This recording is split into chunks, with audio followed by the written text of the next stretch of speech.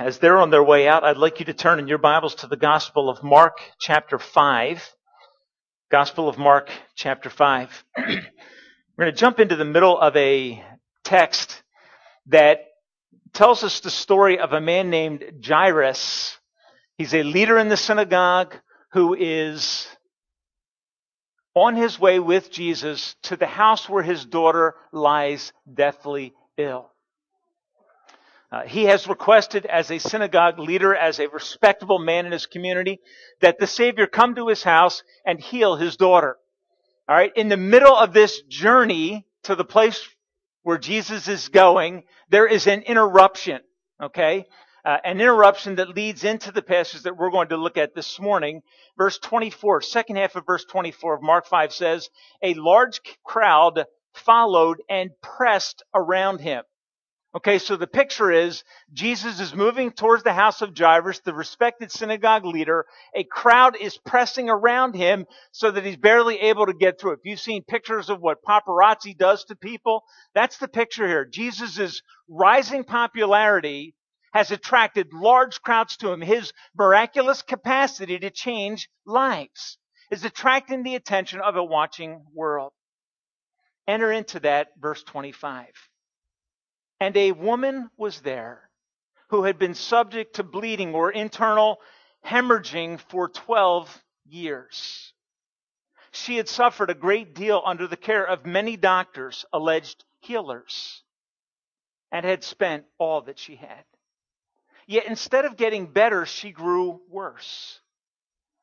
When she heard about Jesus, she came up behind him in the crowd and touched his cloak because she thought or was saying to herself, if I touch his clothes, I will be healed. Immediately her bleeding stopped. She felt in her body that she was freed from her suffering, from the scourge. At once Jesus realized that power had gone out of him. He turned around in the crowd and asked, who touched my clothes? You see the people crowding against you, his disciples answered, and yet you ask, who touched me? How many dozens of people could answer that question at that moment? That's what the disciples are thinking. But Jesus kept looking around to see who had done it. Matthew gives us more clarity. He was looking for the woman. Then the woman, knowing what had happened to her, came. She fell at his feet, trembling with fear, literally shaking. The word is tremos. She trembled. She told him the whole truth. He said to her, daughter, your faith has healed you. Go in peace and be freed or saved from your suffering. Now you might say this morning, Pastor Tim, why would you preach from that text on a baptism Sunday? It seems like perhaps a strange place to start. And what I'd ask you to do is this. Bear with me as we just work through it quickly and see the importance of this text on the issue of testifying publicly to the grace of God in your life. As we enter into the story, we meet a woman who is literally at the end of her resources. She's come to the end of all human attempts, of all of her resources. What has she lost in this text? Now, the text says that she has tried many doctors. She's gone to many people to find a resolution to this physical struggle that has brought pain and misery and alienation in her life. She's at the end of her resources. What has this woman lost? She's lost her health. The text indicates that she's in a state of constant pain. Literally, the word is, it's a bit of a scourge. It's a deep trouble to her life. She's also financially bankrupt. She's lost her health. She's lost all of her money. She's at the end of herself.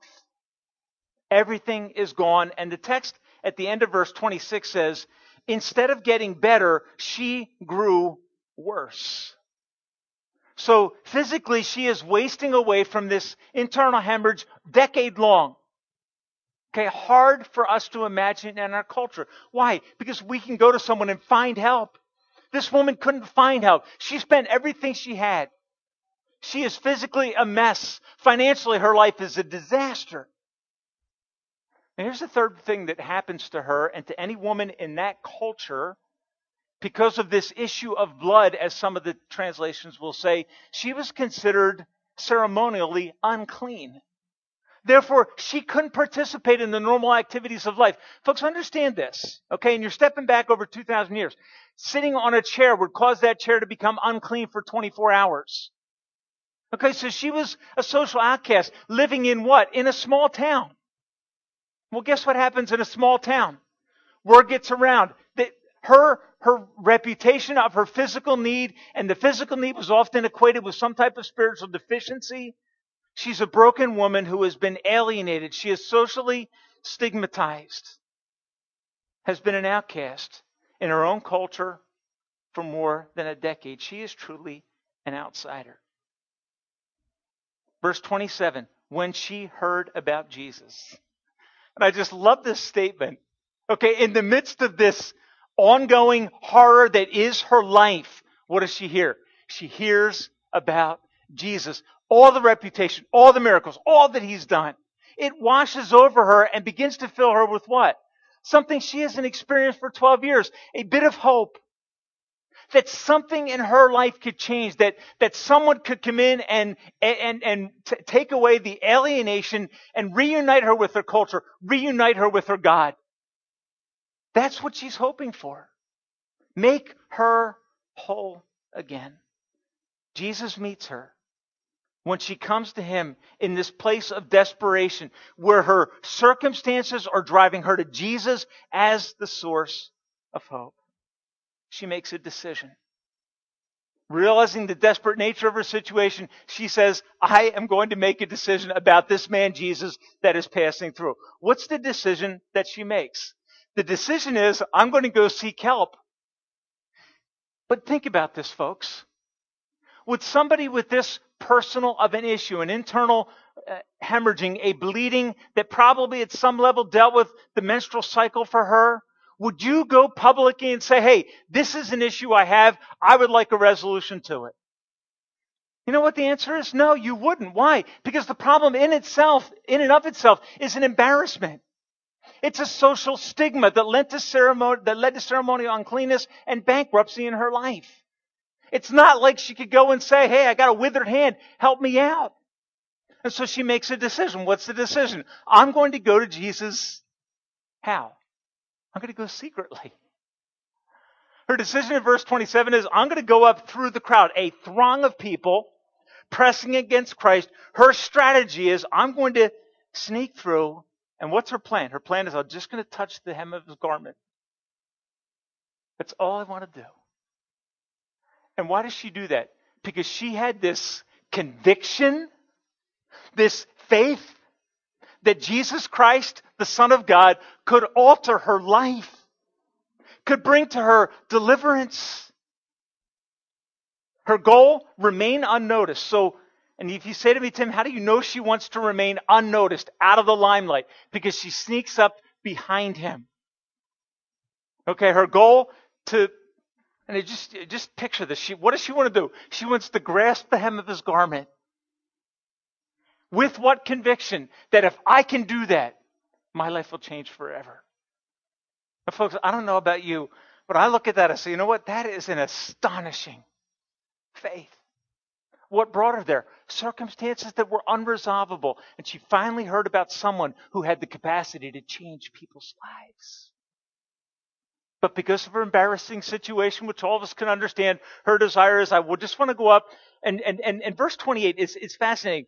She comes up behind him in the crowd and touched his cloak because she thought, the word literally means, she was saying to herself over and over this dialogue that drove her through all the obstructions to Jesus. And everybody has in their life things that keep them from Jesus, reasons they can't get there. She is working her way through the crowd. She keeps thinking to herself, what?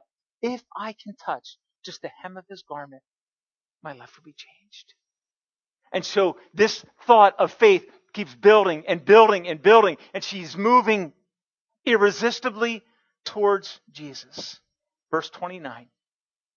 Immediately, and I just love this. Mark uses this word over and over. She grabs the hem of his garment, thinking, if I do this, I will be healed. What is that? That is the grasp of faith. That's the faith that sees, here's my issue, here's my problem. I am going to reach out and lay hold of Christ in faith, and my life will never be the same. Folks, that's what faith is. When you come to a place like this woman came to and you realize the problems I have, I cannot solve them myself. And you flee to Him and lay hold of Him with the eye of faith that brings a dramatic rescue and change. So verse 29, immediately the bleeding stopped. Just listen to this. She felt in her body that she was free. Folks, think, after how long? 12 years. She knew that when she laid hold of Christ, not simply touched. Please understand, there's more to this text. When Jesus turns around and says, who touched me? What is He asking? Somebody touched me in a believing, life-saving way. It wasn't just a mere intellectual acknowledgement and assent to, yes, He is the Son of God, He died and He rose again. No, it's not that. It is a desperate pursuit and clinging that brought a radical transformation into this life. She is healed. And I love the way it says it. She felt that she was free. From what? Well, from her physical ailment, but I think the text is pretty clear. She's experiencing even more than that. She's getting more than she asked for, more than she bargained for. At the end of herself, she clung to Christ. She was freed from her, the text says, her suffering. And the idea of being freed is in the perfect tense. It means she experienced a deliverance by Christ that would now affect the rest of her life. Isn't that a beautiful picture? She was healed, and that healed status became this new woman as a result of what? A simple act of faith. And if you will, in some way, an inadequate act of faith. I'll touch Him and things will change. Was she seeking a personal relationship with Jesus? Can we be honest? No. Did she end up with the personal relationship with Christ? Yes. You know what God will do? God will allow circumstances to come into your life that will break you and send you to Him as the only source for help, and you will come away with so much more than you ever imagined. Isn't that the testimony of simple faith? That the faith that out of desperation, out of personal acknowledged need and a repentance and a confession of that, laying hold of Christ in faith, what happens? Life is changed in ways that the person never imagined that it could be changed. She is healed as at the end of herself, she flies to Jesus. I would suggest this thought to you this morning. Not until you come to the end of yourself will you trust Christ as you should.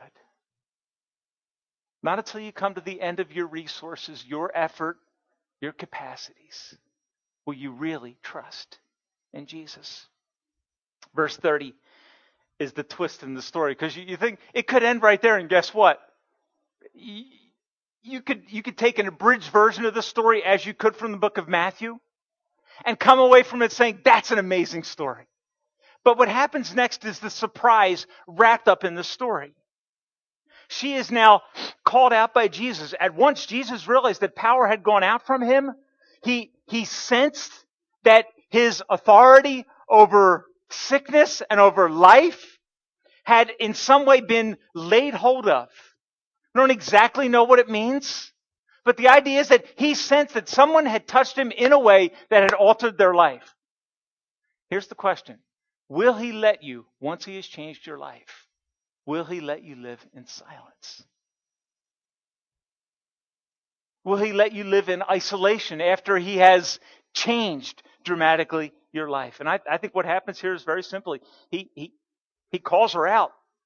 He cries out, who touched my clothes? Response of the disciples, they're the common sense people. Okay? What's the logical answer to who touched me? The answer is dozens. Literally dozens have touched you. And what was their response? Their response is, how can you say who touched me? How many responses do you want? But he is looking for what? Amongst the lost sheep, he's looking for one.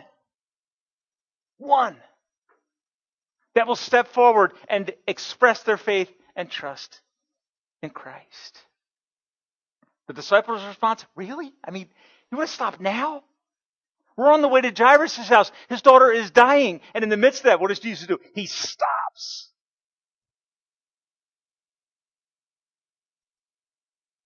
When Jesus says in verse 31, when they say, how can you say who touched me? Here's the question I want you to ask yourself. What does Jesus mean by who touched me? He doesn't mean people that just randomly bumped up against him. Not the people that simply jostled him in the crowd out of pure curiosity and interest in what he's going to do and what he's going to do and what he's going to do. It's not them. Somebody had laid hold of him in a moment of desperation and deep need and had been changed. They had touched him in a meaningful way with deep and sincere faith, not mere intellectual assent to the facts. But out of desperation, it said, my only hope is in him. And for her, 12 years of a scourge, of a suffering have been borne away. And folks, the passages I read this, especially this idea of she felt immediately that her suffering, the word is literally the scourge had been borne away. You know what came into my mind? Isaiah chapter 53. She touched Jesus and felt that her scourge was taken away. How did she touch him? She touched him in a meaningful faith. She laid hold of him and said, you are my only hope. That's what she says by working her way through the crowd out of desperation, lays hold. And her life is dramatically changed. Jesus kept looking to see, verse 32, who had done it. When the woman, and let's listen to this, knowing what had happened to her, and again we're in this perfect tense, she knew that something had transpired and the result was abiding. It was not like the temporary remedies. And if you ever go back and read the remedies that doctors prescribed in the New Testament time, you'll come away saying hocus pocus and often very weird and strange. Okay, that'll be your response to it if you read it. And what would it do? It would give a spark of hope that would quickly fade away back to the pain of the disease. Okay, she had spent everything for that. Now what's different? This woman, knowing that she had been healed. So Jesus says, who touched me? Conviction comes over her. My life just changed. And what happens? Knowing that, and the indication in the language is something like, since she knew that she had been healed. That's the idea. Since she knew that she had been healed, what does she do? She came and fell at his feet, act of worship, and is trembling, shaking, tremoring with fear. What does she do? She tells him the whole truth. What truth? Well, I came up and touched you. Yeah, but why did you touch me? Well, because for 12 years I've had this existence. I have been a social outcast. I have not been allowed to go to the temple. I am bankrupt. My life is wasting away. Save me. Right? I mean, that's her story that she comes to Jesus with. She is unclean, and here's the part of the story that's the twist, okay? If she is unclean, what would her touch do to the man that she touched in this case? In normal fashion, it would make him unclean.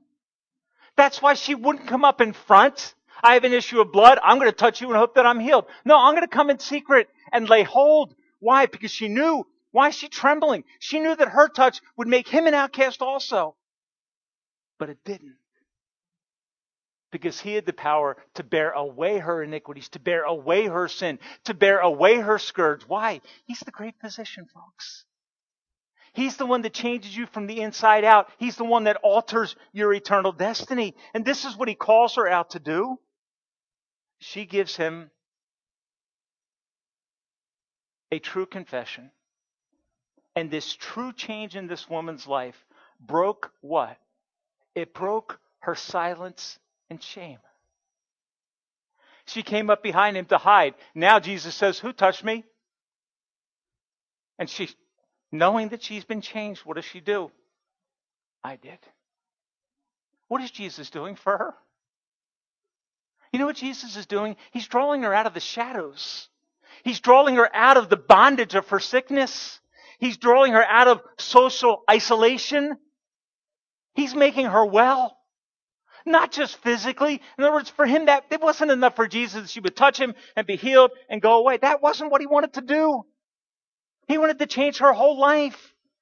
And his invitation to her to speak in public as a woman at that time was restoring her in a way that she never imagined. That's why she came in private. And in this account, he simply and dramatically has changed her whole life. Why does he call her out? I think he calls her out not to embarrass her. I think he asks her to testify, not to embarrass her, but to do what? To encourage her. To say, Psalm 107, what great things God has done for you. To rehearse that publicly. Get her to confess publicly what God has done.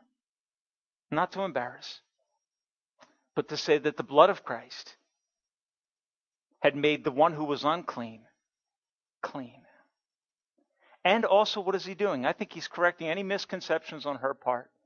That her healing was not because she touched a piece of cloth. Her healing was because she trusted Christ. And folks, that's what it's all about ultimately, isn't it? It's about, have you come to Jesus in a meaningful faith, not intellectual assent to facts, but have you come to him out of your desperation, out of your circumstances and said, Christ, change me. That's what this woman very powerfully experiences. In verse 34, he said to her, daughter. Okay, what's that? I mean, please think about this. Jesus, who's probably about her age or more likely younger than her, addresses her as what?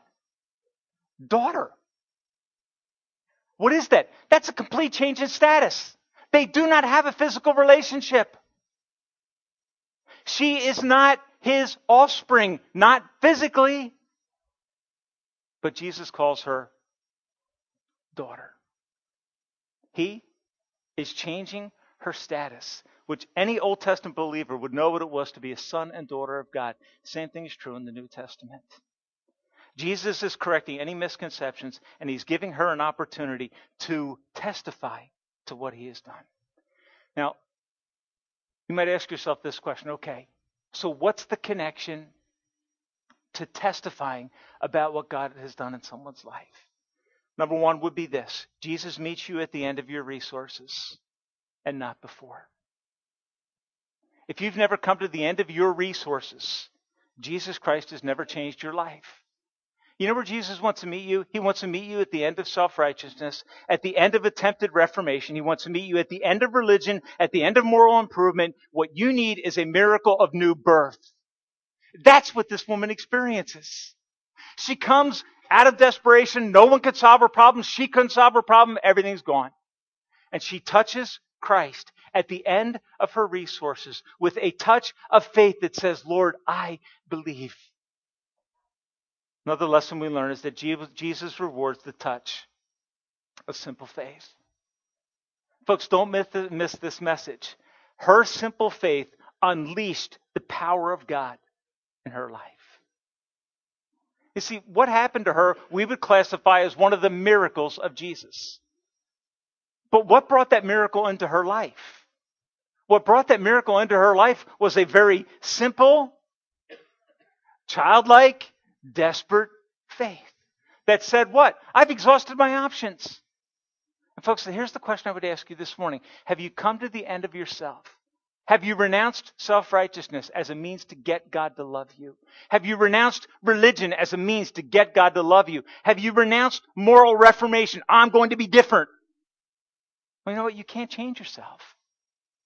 Only God, by the work of His Holy Spirit, can bring about ultimate and miraculous change. So Ephesians 2:8 says, it is by grace that you are saved, through faith. Through simply laying hold of God in deep belief and trust, renouncing everything else, trusting Him to change your entire life. So Jesus rewards the touch of simple faith when we cry out to Him in such a way. And the other thing that I think emerges is that Jesus will always give you more than you requested. He will always give you more than you requested. This woman came seeking what? Relief from physical pain. And I'm going to tell you something. If that's all she got that day, how would she have felt? She would have felt that it was a worthy day. Right? But folks, you can be delivered from physical suffering and still spend eternity without God forever. What does Jesus do? He changes this woman's life and her eternal destiny. He says to her daughter the term of love and affection. The outsider became what? She became an insider. In an ultimate way. 1 John will say it in this way. Behold what love the Father has bestowed upon us, that we should be called sons and daughters of God. And I love this statement. Jesus says, daughter, your faith has saved you. It has radically altered your life.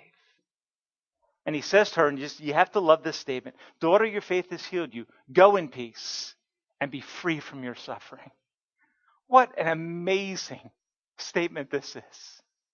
Go in peace. What is peace? To the Jewish people, peace meant this. It meant to be made whole, both physically and spiritually. It meant to be changed externally and internally. That was the ultimate hope of the Jewish people, was to experience shalom. Jesus says to her, you go in peace. Your physical ailment, gone. Your heart changed. Your heart changed.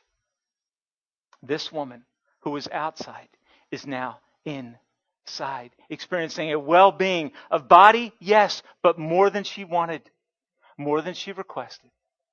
Jesus changed her soul and brought shalom, brought a right relationship with God. Romans 5:1 says, therefore being justified by faith, trust in God, desperate dependence, we have what? Peace with God. How does peace come into your life? Peace doesn't come into your life by trying to fix all your problems, all your hang-ups. Peace comes by trusting God to do what you have been unable to do in your life. And when you cry out to Him in desperate faith and say, Lord, these are my hang-ups. These are my problems. These are my sins. I need a miracle from you. And when you come in simple faith that truly believes in the shed blood of Christ, He will change your life forever. And when He does that, He will do more than you ever expected. He will do more than you ever expected. The last observation I make is that Jesus calls every believer to testify to what He has done. You know what she wants to do? She wants to shrink away into the shadows and all is well. What does Jesus do? Jesus says, oh no, it's not the way it works. And He invites her in front of that whole crowd, stops the whole procession to drive her to His house, and has her share what God has done. The purpose of the miracle is to deliver her. Yes, at a certain level, that clearly is the case. But there's a greater purpose behind the change that Jesus brings in her life. And that is that she would testify to what great things God has done for her. Go back in chapter 5 to verse 19. The man who was demonized in Gadara. What does Jesus say to him? Go and tell everyone what great things God has done for you. He saves you and changes you so that not you can say, hey, I am a better person. My life has changed. No, so that you can point to God and say, look what God did. Look what God did. Psalm 50 and verse 15 tells us the purpose of God's work. God says to us, call on me in the day of trouble, and I will answer you, and you will glorify me. Folks, that's where faith comes full circle. Call to me in the day of trouble, God says. Lay hold by faith. I'll answer you. And you will glorify me. What is Jesus doing in this woman's life? I'm going to change you. And as I change you, you will testify about me. You see, folks, the ultimate end game isn't to put her back in the center. The ultimate end game is to heal her and restore her so that God would get glory. So this morning, in fact, right now, we're going to have an opportunity to hear what God has done in people's lives. People are going to share. They're going to testify to the work of God's grace in their lives. Why do it? Here's why. Because every one of them begged for an opportunity to stand in front of you and talk publicly. They kept calling me and we wouldn't let it go. Okay? If you know anything about surveys, you know that public speaking is one of the greatest fears that people have. It is. So why have people share what God has done for them? Because in Mark 5, it's exactly what Jesus does. Tell what great things God has done for you. Now, it doesn't mean it has to be done in this kind of a format, but at some level, our faith needs to be expressed. We need to take opportunity to say, here's what God's done in my life, testifying to his ongoing saving work in our lives, testifying to the initial saving work in our lives, as these people will testify to today. Not to embarrass, please understand this, but to encourage. But to encourage. That as an individual learns to speak of what God has done for them, they will find a deep, abundant, amazing joy that begins to well up in their lives. Most are uncomfortable, but as I reminded each of these individuals, why? Because of Jesus. Because of Jesus. To tell what great things God, in his mercy and grace, has done for you. Father, as